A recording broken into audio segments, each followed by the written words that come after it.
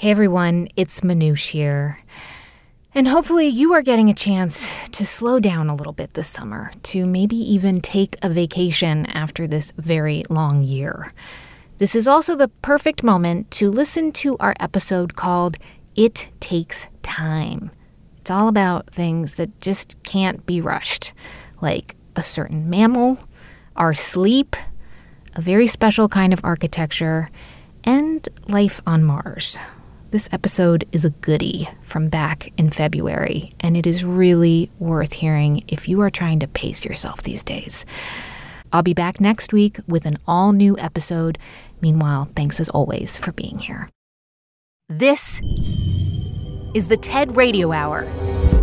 Each week, groundbreaking TED Talks. Our job now is to dream big. Delivered at TED conferences. To bring about the future we want to see. Around the world. To understand who we are. From those talks, we bring you speakers and ideas that will surprise you. You just don't know what you're going to find. Challenge you. We truly have to ask ourselves, why is it noteworthy? And even change you. I literally feel like I'm a different person. Yes. Do you feel that way? Ideas worth spreading. From TED and NPR. I'm Manoush Zomorodi. And on the show today, we are surrendering to things that take time.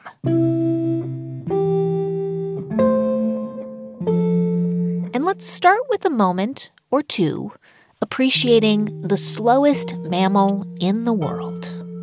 There is no other animal like them on the planet. The sloth. There is no other animal that comes with a built-in philosophy. This is Lucy Cook. And I am a writer, broadcaster, conservationist, zoologist. I wear a lot of hats. But mostly, I'm known for being a huge advocate of sloths.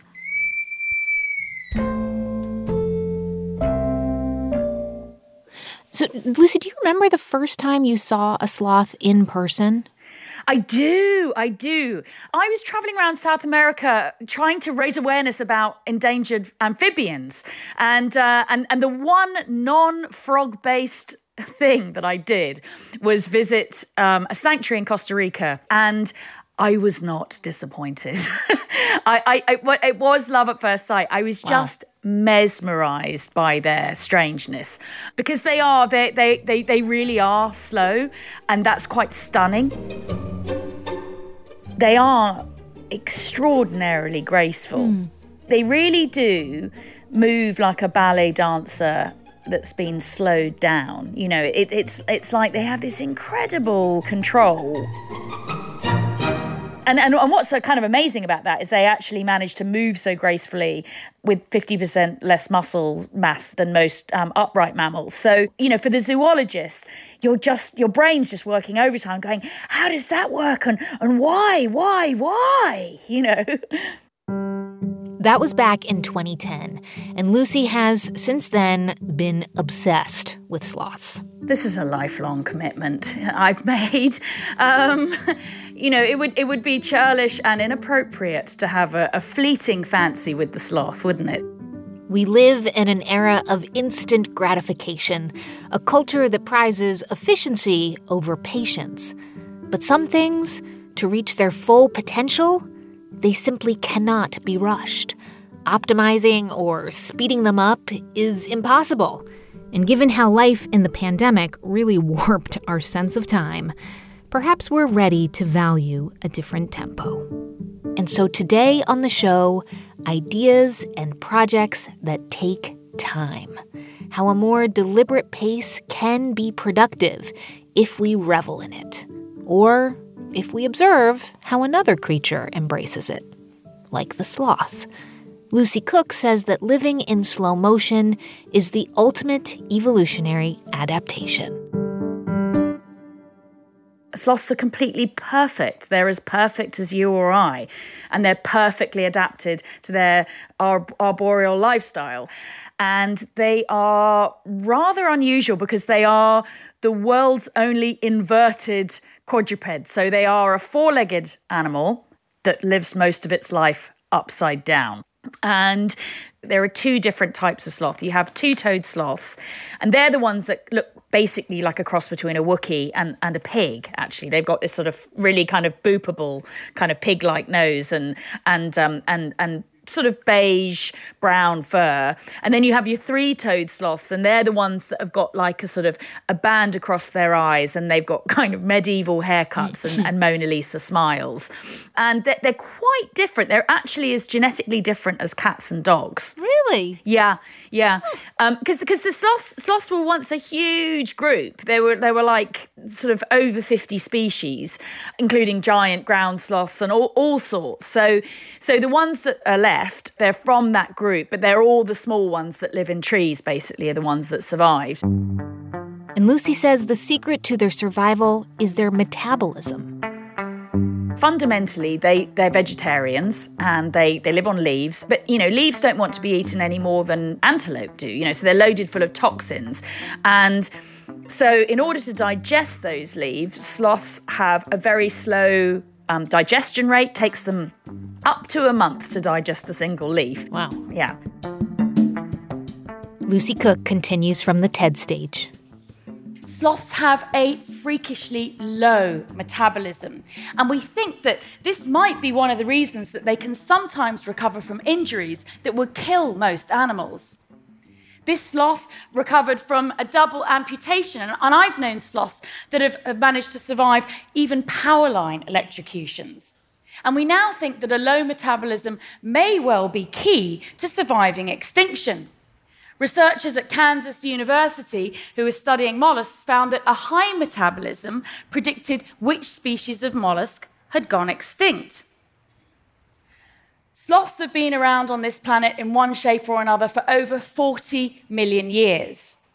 The secret to their success is their slothful nature. They are energy-saving icons. This is a creature that everything about it is shaped around burning very little energy, slow digestion, slow metabolism.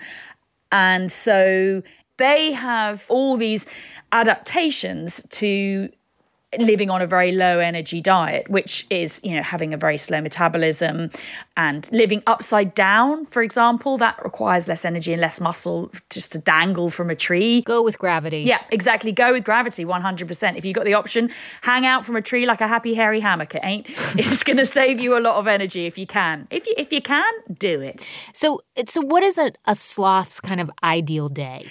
They basically spend their entire day waking, snacking, snoozing, repeat. Sounds so good. Yeah. And then once a week, a major event happens, and that's the need to take a poop. Nice. And then they'll climb this laborious climb down from a tree in order to do their business at the bottom of a tree, which is a conundrum that has mystified scientists for many, many years, because why would you do that? Because when you come to the ground, you're completely vulnerable and could get attacked by jaguars and ocelots or whatever.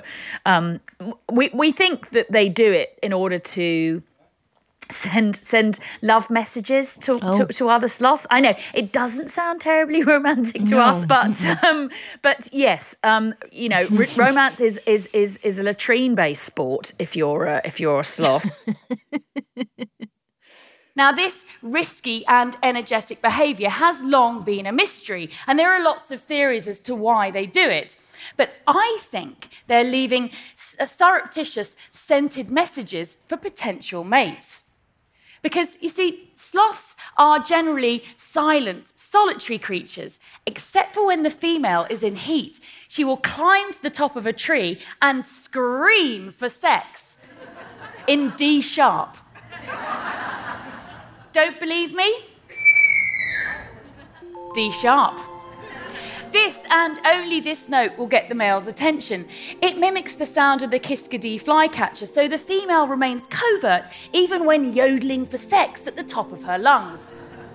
Her clandestine booty calls will carry for miles across the canopy, and males will beat a slow path towards her.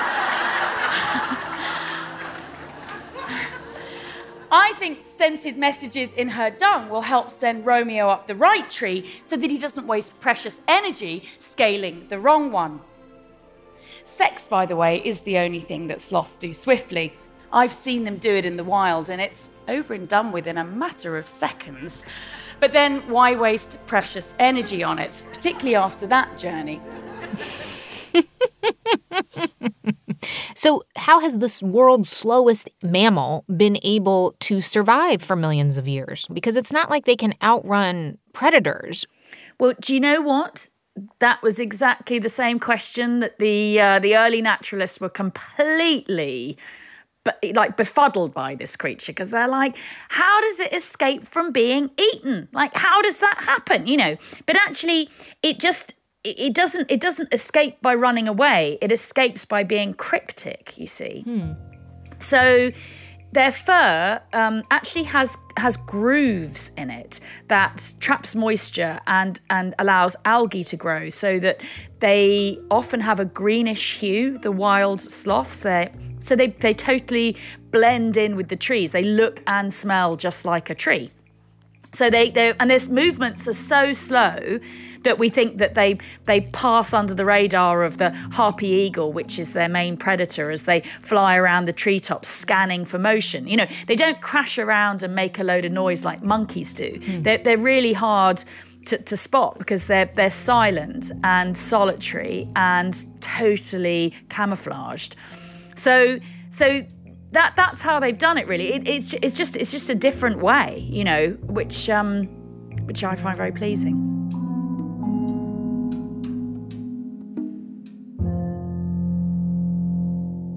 When I first think of the word sloth, it's related to idle and laziness and being a bit of a heathen, right? Like a sinner, as it were. But the sloth has had sort of a makeover in the last few years. Why has it changed from being the emblem of all that is idle to this lovable creature who kind of symbolizes a simpler, kinder, slower way of life?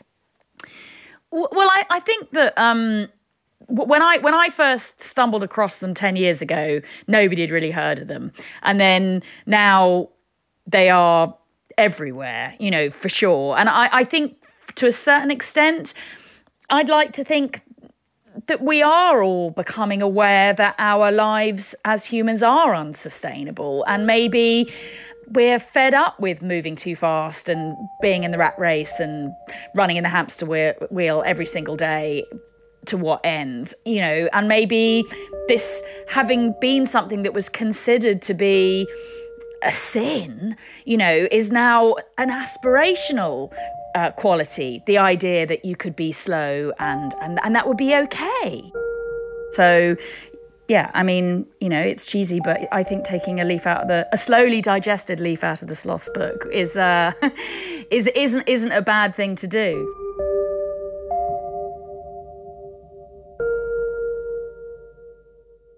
That's Lucy Cook. She's a zoologist, author, and founder of the Sloth Appreciation Society. You can hear her full talk at TED.com. On the show today, it takes time.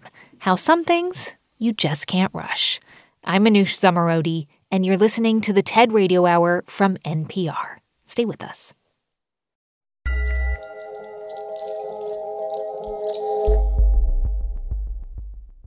Support for this podcast and the following message come from the American Jewish World Service, working together for more than 30 years to build a more just and equitable world. Learn more at ajws.org.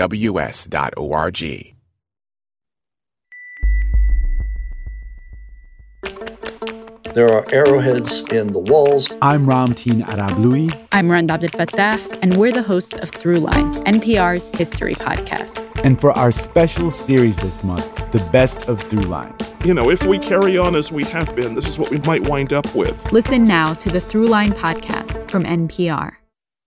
It's the TED Radio Hour from NPR. I'm Manoush Zomorodi, and today on the show, we're giving in to things that take time. Like sleep. There is no rushing sleep. One of the unusual things relative to diet or exercise is that you get to decide, do I exercise and for how long? Do I rush it? Do I not rush it? With sleep, you don't have a choice. This is Matt Walker.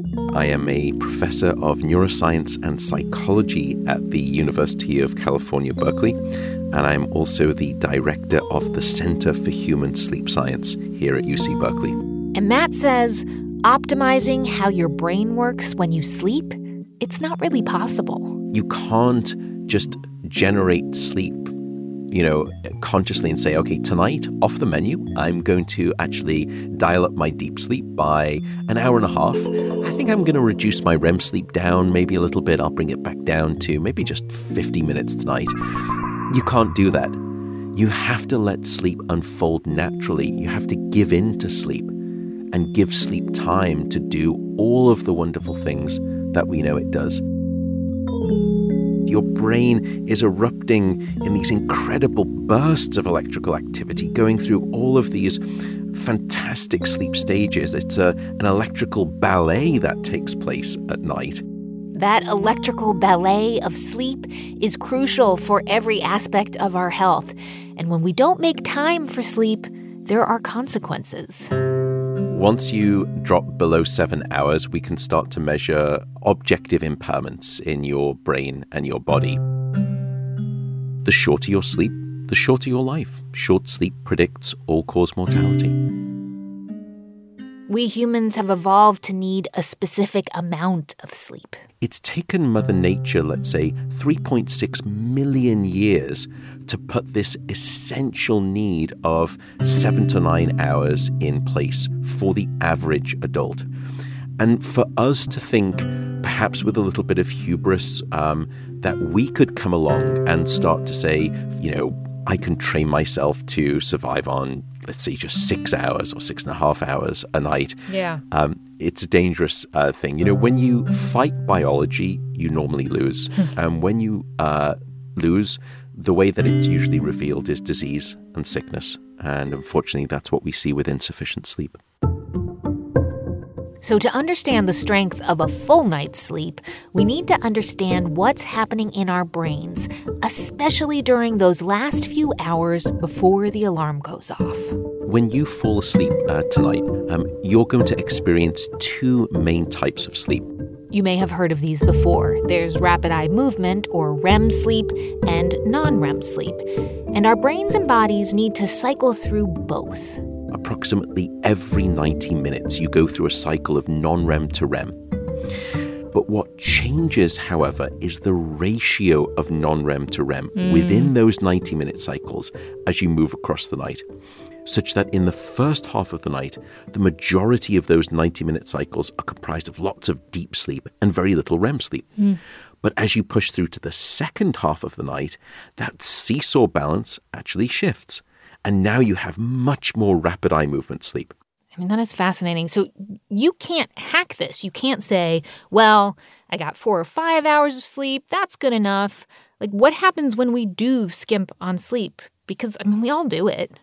So let's say that normally you would sleep 8 hours, but today you want to get a jump start and you've got an early morning meeting or you want to get to the gym. And so instead of going to bed, let's say at 10 p.m. and waking up at 6 a.m., you're going to wake up at 4 a.m. How much sleep have you lost? Well, you've taken away 2 hours from your 8-hour night of sleep, so you've lost 25% of your sleep. Well, yes and no. You've lost 25% of your total sleep, but you may have lost 60, 70, 80% of all of your REM sleep, because that's when you're getting your REM sleep in those last morning hours. So there are ramifications there. So what do those things do for our brain and our body?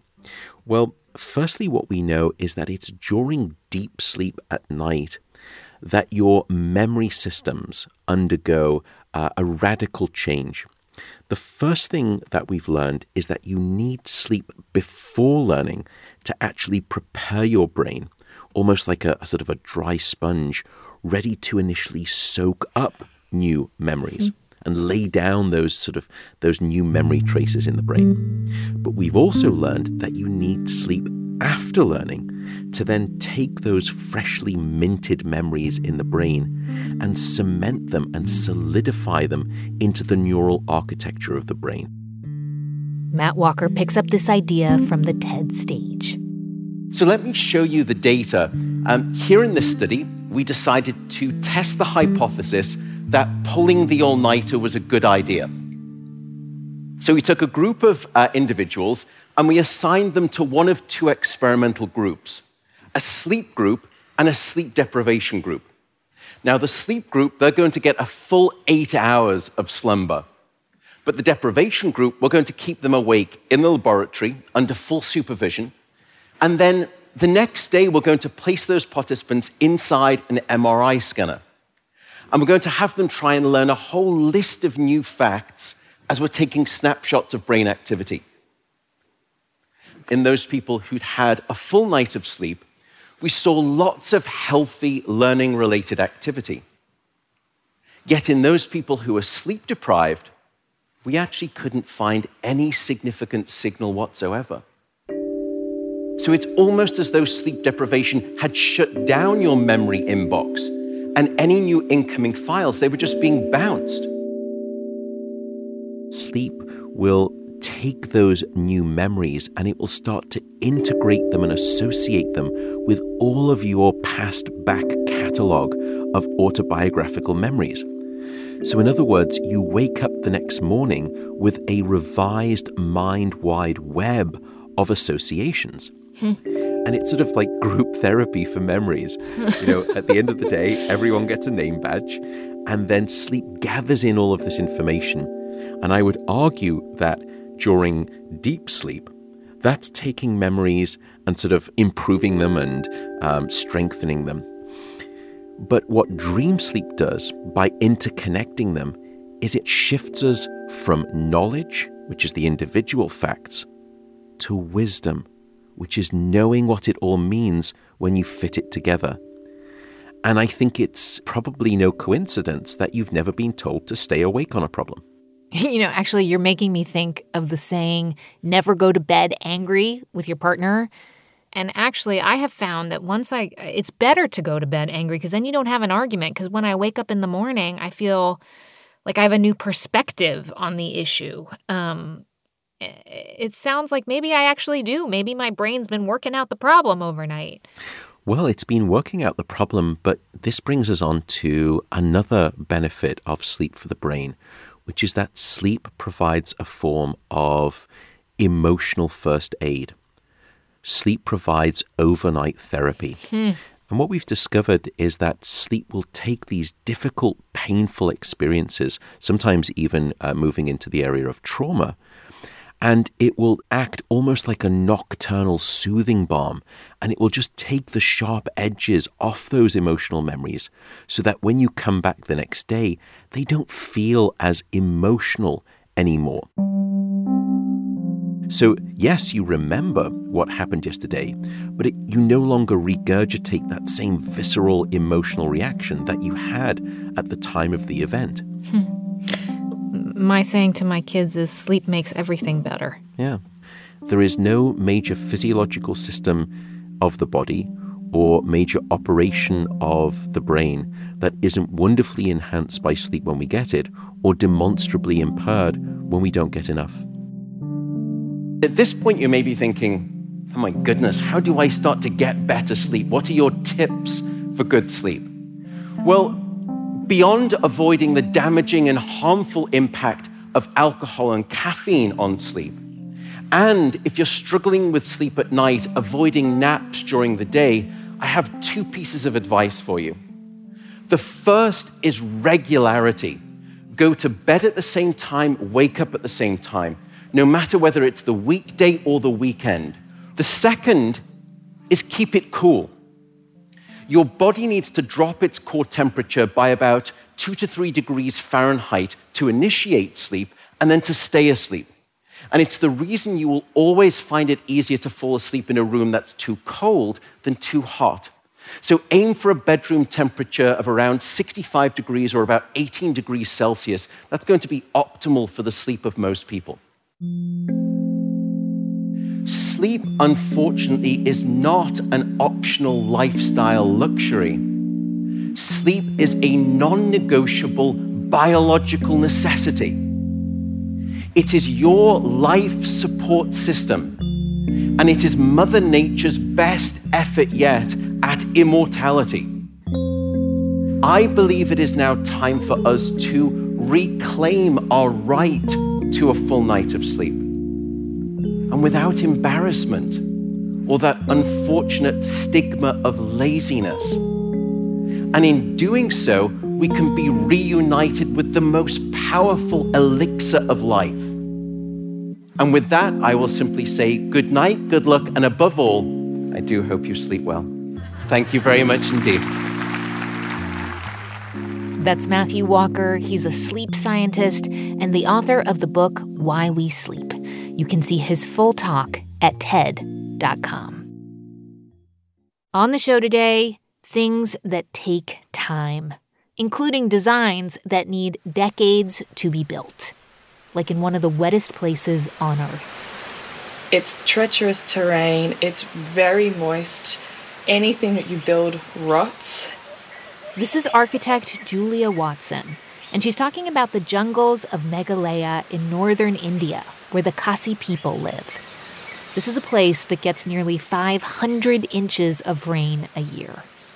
And because of such high rainfall and because of the monsoon, they're incredibly fast-flowing rivers, and they just take out bridges, whereby you couldn't actually travel from village to village because of the high water levels. And so what the Khasi did to, figure out how to walk and transport through this region is they grew their bridges from trees.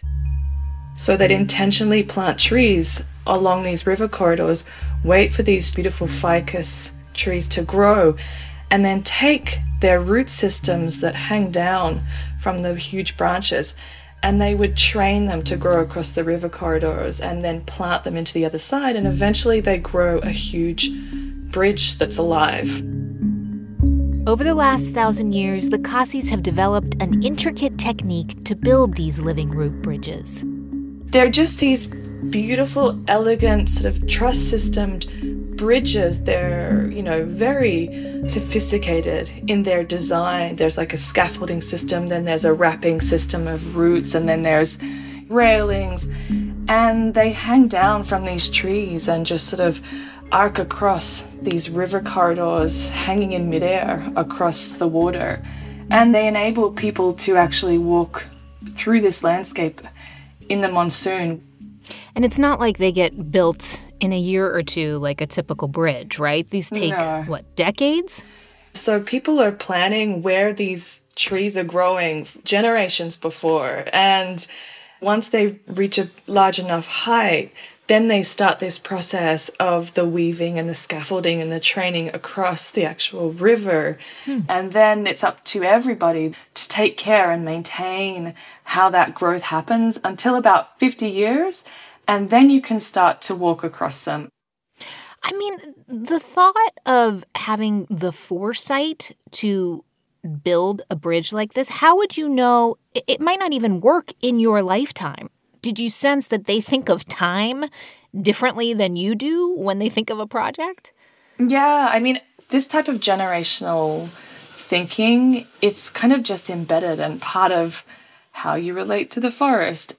There's understandings that you're not working for the individual, and you sort of identify with community and you are part of your environment.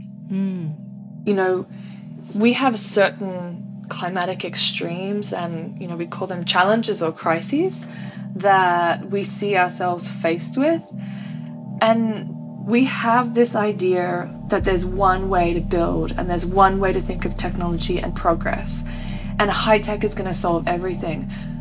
But that's something that I'm questioning.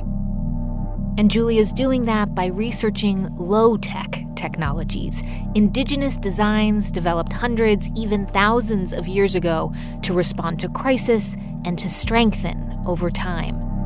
Here's Julia Watson on the TED stage. I'm an architect, and I've been trained to seek solutions in permanence. Concrete, steel, glass, these are all used to build a fortress against nature. But my search for ancient systems and indigenous technologies has been different. It's been inspired by an idea that we can seed creativity in crisis. All across the globe, I've seen cultures who have been living with floods for thousands of years by evolving these ancient technologies that allow them to work with the water. In the southern wetlands of Iraq, a unique water-based civilization lives. For 6,000 years, the Madan have floated villages on man-made islands that are constructed from a single species of reed that grows around them, on islands that stay afloat for over 25 years. And the kasab reed is integral to every aspect of life. It is food for water buffalo, flour for humans, and building material for these biodegradable, buoyant islands and their cathedral-like houses that they construct in as little as 3 days.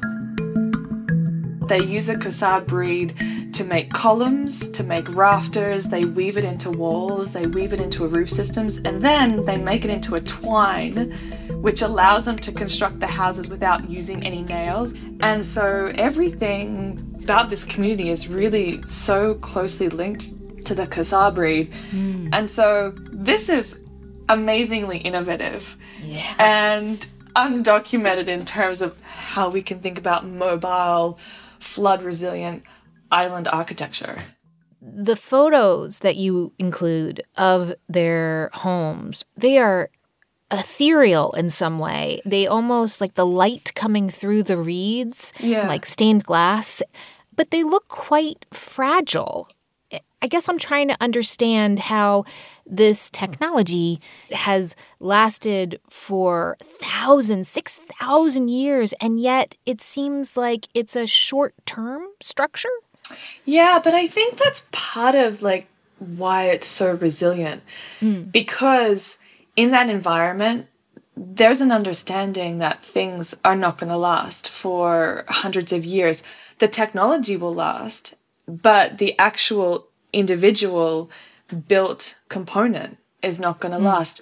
And part of the definition of being resilient is being adaptable. So there's this whole intelligence about, well, if there is a crisis, if there is a flood, we can deconstruct it, we can put it somewhere else. And so it's actually built into the technology that there's an incredible robustness in its potential to adapt very quickly to changing conditions. And that's something that we have to learn as well. When we come back, more from architect Julia Watson on what we can learn from these ancient designs. On the show today, It Takes Time. I'm Manoush Zomorodi, and you're listening to the TED Radio Hour from NPR.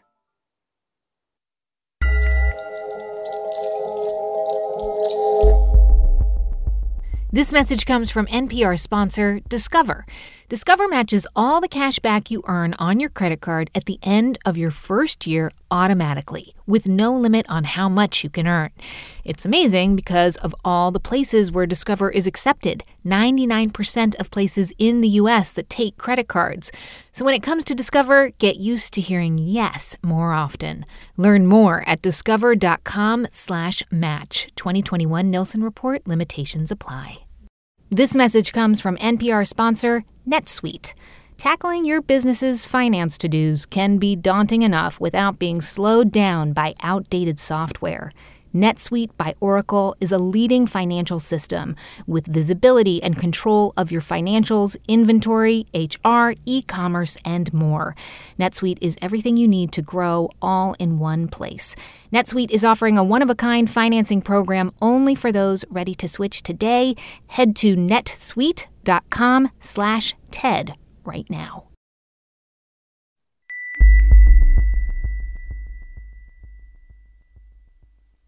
It's the TED Radio Hour from NPR. I'm Manoush Zomorodi. On the show today, It Takes Time. And we were just hearing architect Julia Watson on ancient design systems, ones developed over thousands of years, and what they can teach us about how we build things now. Although global attention is focused on the pandemic, cities are still sinking and sea levels are still rising. And high-tech solutions are definitely going to help us solve some of these problems. But in our rush towards the future, we tend to forget about the past. We have thousands of years of ancient knowledge that we just need to listen to and allow it to expand our thinking about designing symbiotically with nature. And by listening, we'll only become wiser and ready for those 21st century challenges that we know will endanger our people and our planet. And I've seen it.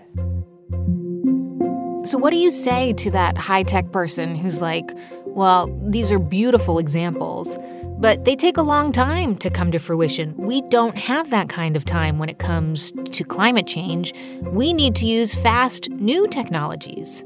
Yeah. I mean, there's like 3 answers to that. I'm saying, okay, you've had the run for a really long time. Allow some other ideas to be brought to the table. But, your question is a question that comes up a lot. Part of the work of low tech is to question, is there just one way to think about the built environment? Is that the most sustainable way that we think about the built environment? And is the way we think about sustainability actually going to get us anywhere? Because we're not pushing the envelope in terms of the types of technologies that are symbiotic with natural systems. They're band-aids. There are other ways of thinking about the built environment that are productive, that are adaptable, that deal with crises, but deal with them intelligently and don't just try and shut them out. And, I think the next phase of where I'm headed as a designer and a practitioner is to figure out how do we work with Indigenous communities to share knowledge, and how do we really reframe what is the growth of our cities into the future. I really take your point that we can't just look at what's been developed in the past decade or so, but we have to look at innovation from an extremely long-term perspective. Yeah. And it almost makes me think that what you're talking about, sure, it's low tech, but it's also slow tech. Yeah, I mean, it's interesting what you're saying. And there's this concept of deep time that a lot of this technology comes from. And deep time is when you're talking about thousands of years. And so this knowledge is based upon thousands of years of thinking and understanding and adapting. And it's also circular time because it works with seasons. And it repeats and it builds upon itself, and it strengthens as it builds on itself and repeats and changes based upon new impacts. And the benefits, while they might be slow, they have this incredible multiplier effect. So low tech really takes the opinion that we're going to be here, and we're going to be here for a long time. So let's move in the cycles that we have moved in of deep time from the past and bring that deep time into our future thinking. That's Julia Watson. She's an architect, designer, and the author of Low Tech, Design by Radical Indigenism. To see photos of the designs that Julia talked about, check out our feed on Twitter and Facebook. We are at TED Radio Hour, and you can see Julia's full talk at TED.com. On the show today, it takes time. And Earthlings, so far we've been talking about the 24/7, 365 days a year kind of time. Get ready for something different. Thrusters have been re-enabled. We will control our attitude on shoot. We are decelerating. This is Mission Control at the Jet Propulsion Laboratory, NASA's robotics headquarters. Phase. Come back again with wrist mode dynamics. Wrist mode is nominal. It's August 2012, and for the Curiosity rover that's been headed to Mars, it's landing day. We're down to 86 meters per second at an altitude of 4 kilometers. Rows of engineers are stationed at computers. The landing director is pacing. Flight EDL, we've got some Tweedle warnings. Tensions are high. We found a nice flat place. We're coming in ready for Skycrane. They've spent years designing and programming the rover to land safely. Now they can only watch as the data come in. You have to wait. You have to wait patiently. It's very hard to wait on landing day. That's Nagi Cox. and I am an engineer at NASA's Jet Propulsion Laboratory in Pasadena, California, and I am the Deputy Team Chief of the Engineering Operations Team for the Mars 2020 rover. In the last 2 decades, NASA has put 3 rovers on Mars. Nagee has worked on all of them. And in 2012, she's there in mission control, watching as the rover slowly descends. UHF is good. And finally... touchdown confirmed. Proceed on Mars. But now, for Nagee and her team of engineers, the clock really starts ticking. You know, we're landing with a multi-billion-dollar asset that is priceless on the surface of Mars, and we want to make use of every minute. Which means putting the rover on a very strict schedule. Power is a very important resource on Mars. So the rover sleeps at night because it takes a lot of power to do anything at night. So the rover basically wakes up at about 9:30 in the morning and receives instructions from the Earth and starts working at approximately 10 a.m. and will do activities that we have told her to do, but we are not joysticking this rover. It's too far. Then, at around 5:30 p.m., the rover finishes her day, and basically when she goes to sleep, we get the data, see how her day went, and now we have the information to plan her next day. Nagee can start crunching the rover's data while the rover sleeps. But don't think of it as your typical night shift, because working on Mars time is a little different. So a Martian day, which we call a sol, is longer than an Earth day. Our planet rotates in 24 hours relative to the sun. Mars rotates at a different rate. So a Martian day is approximately 24 hours and 40 minutes. Nagee Cox continues from the TED stage.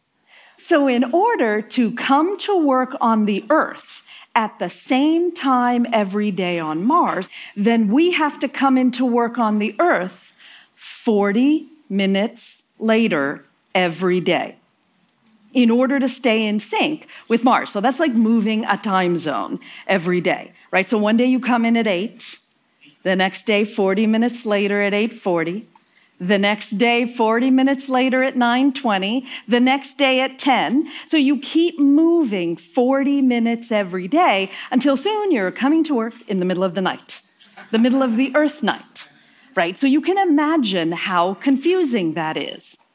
Hence, the Mars watch. This watch has been the weights have been mechanically adjusted so that it runs more slowly, right? And we didn't start out, I got this watch in 2004 when Spirit and Opportunity, the rovers back then, we didn't start out thinking that we were going to need Mars watches, right? We thought, okay, we'll just have the time on our computers and on the mission control screens, and that would be enough.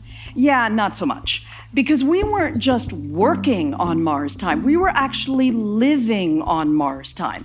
And we got just instantaneously... it sounds like, it's just a 40-minute difference. But over a 90-day mission, that can add up and I assume be pretty disorienting. Yeah, so the minute you have to shift your sleep cycle and are moving in time, you also need to eliminate the cues of what is Earth time. So it started with shades and blinds and things to keep us from seeing the Earth daylight. Because if we had rotated to the point where it was night on Mars but daylight on the Earth, we didn't want the daylight to come in and mess up our body clocks. And not just our body clocks, but also our mental sense of where we were. And it even started to spread into our language. I distinctly remember someone walking up to me and saying, "Hey, Nagee, we need to do this activity on the vehicle tomorrow." And I absolutely said, which tomorrow? tomorrow, or Mars tomorrow? So how do you solve for that?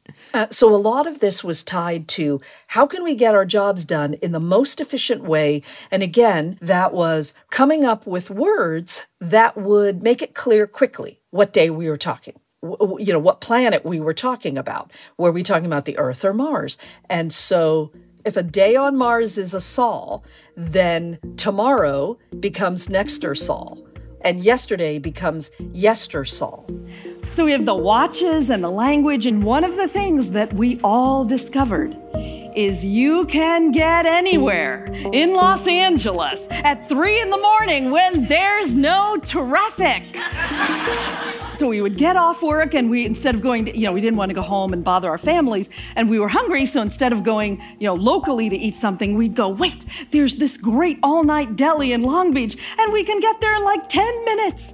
So we would drive down, it was like the 60s, right? No traffic. We would drive down there, and the restaurant owners would go, who are you people?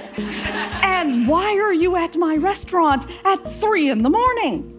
So they came to realize that there were these packs of Martians roaming the LA freeways in the middle of the night. And we did actually start calling ourselves Martians. So those of us who were on Mars time, we would refer to ourselves as Martians and everyone else as Earthlings. And that's because when you're moving a time zone every day, you start to really feel separated from everyone else. You're literally in your own world. I can only imagine that had kind of a wonderful effect on your relationships with your colleagues. Like having worked in a newsroom, there's a lingo, right? You all speak the same language, and there's a shorthand, and you can move through information so much more quickly. Did it have that? Did it bring you together in some ways as a team when you started to be living on a different planet, at least in terms of what time it was and the vocabulary that you used? It absolutely did, in ways that we didn't expect. The isolation, the sense of separation from even your family, your friends, other colleagues who aren't working this mission sets in pretty quickly. And most of that is due to the time. You are very quickly shifted from them. Your experience becomes extremely focused on what happens on Mars. You don't have any idea what time it is on Earth because we're trying to get rid of the cues. You don't even remember what day it is on Earth. You remember what sol it is because your mind is constantly projecting you to Mars. So the people that you're sharing this experience with will always be the humans that you experienced Mars time with. This episode is all about topics or things that you cannot rush. They take time. That's, from sloths to bridges made of roots to the amount of time that we need to sleep to be healthy human beings. And I guess I wonder, for me, these conversations are making me want to slow down, to not rush things. And I wonder if there are some lessons from when you've been on Mars time that you've taken back to when you are on Earth time.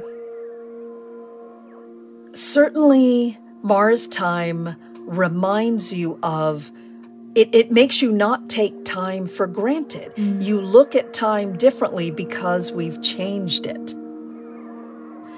And when you are someplace on Mars, exploring for all of humankind, it is a different rhythm.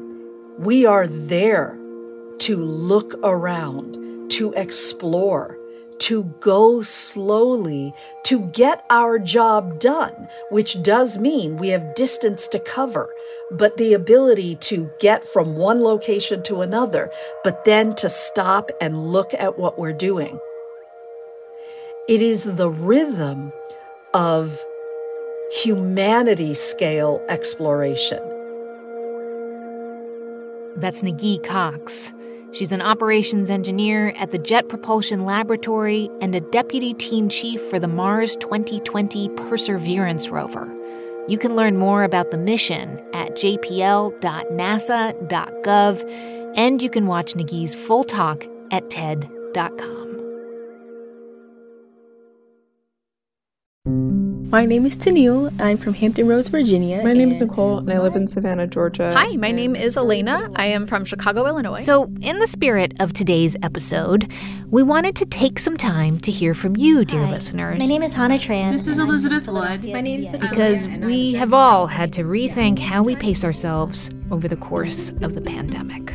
Every school week seems to be incredibly long. Like maybe a century. I used to think a 60-second plank was the longest, most miserable thing in the world. No way to measure the progress of my day, nothing to accomplish, no finish line. I would sit at my desk in class and ask myself, how is it only 11 a.m.?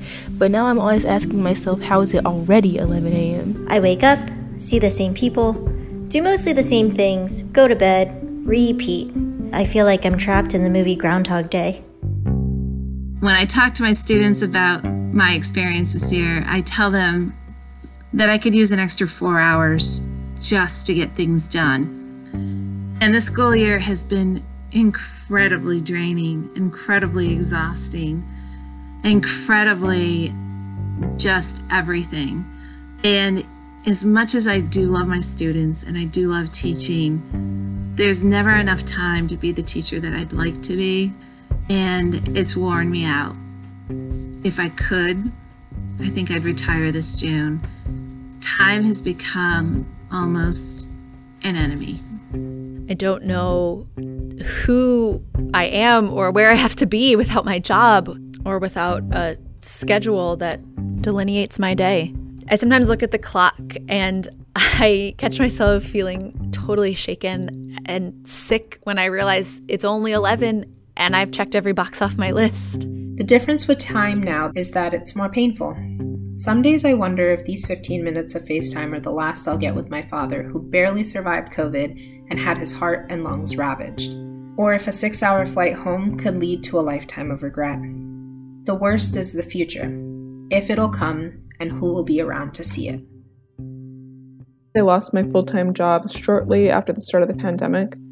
And while it's definitely put an additional financial and even a sort of existential burden on me, I've also been finding more joy in the free time I do have, even though there's this additional stress involved with having more free time in the first place. But even when the opportunity for full-time work comes again, I'm finding myself more and more committed to the idea of preserving my time for self-care and for exploring my hobbies and passions. So if anything, this past year has put into perspective how fleeting, fragile, and meaningful our time truly is. And I know that for myself moving forward, I want to do all I can to honor that time as much as possible. I miss, being able to do musical theater, heading to the cafeteria for lunch, to talk with a group of friends. And surprisingly, I actually even miss simply walking to class. I took the little things for granted, and I appreciate the little things so much more now, which has impacted my productivity very positively. I finished recording this audio, so gonna go check that box off my list. Thanks. Thank you so much for your messages, and as always, thank you for listening to our show this week on It Takes Time. To learn more about the people who were on today's show, go to ted.npr.org. To see hundreds more TED Talks, check out TED.com or the TED app. Our TED Radio production staff at NPR includes Jeff Rogers, Sanaz Meshkinpour, Rachel Faulkner, Diba Mohtasham, James Delahousie, J.C. Howard, Katie Monteleone, Maria Paz Gutierrez, Christina Kala, Matthew Cloutier, and Farah Safari, with help from Daniel Shukin. Our intern is Janet Woo-Jong Lee. Our theme music was written by Ramteen Arablouei. Our partners at TED are Chris Anderson, Colin Helms, Anna Phelan, and Michelle Quint. I'm Manoush Zomorodi, and you've been listening to the TED Radio Hour from NPR.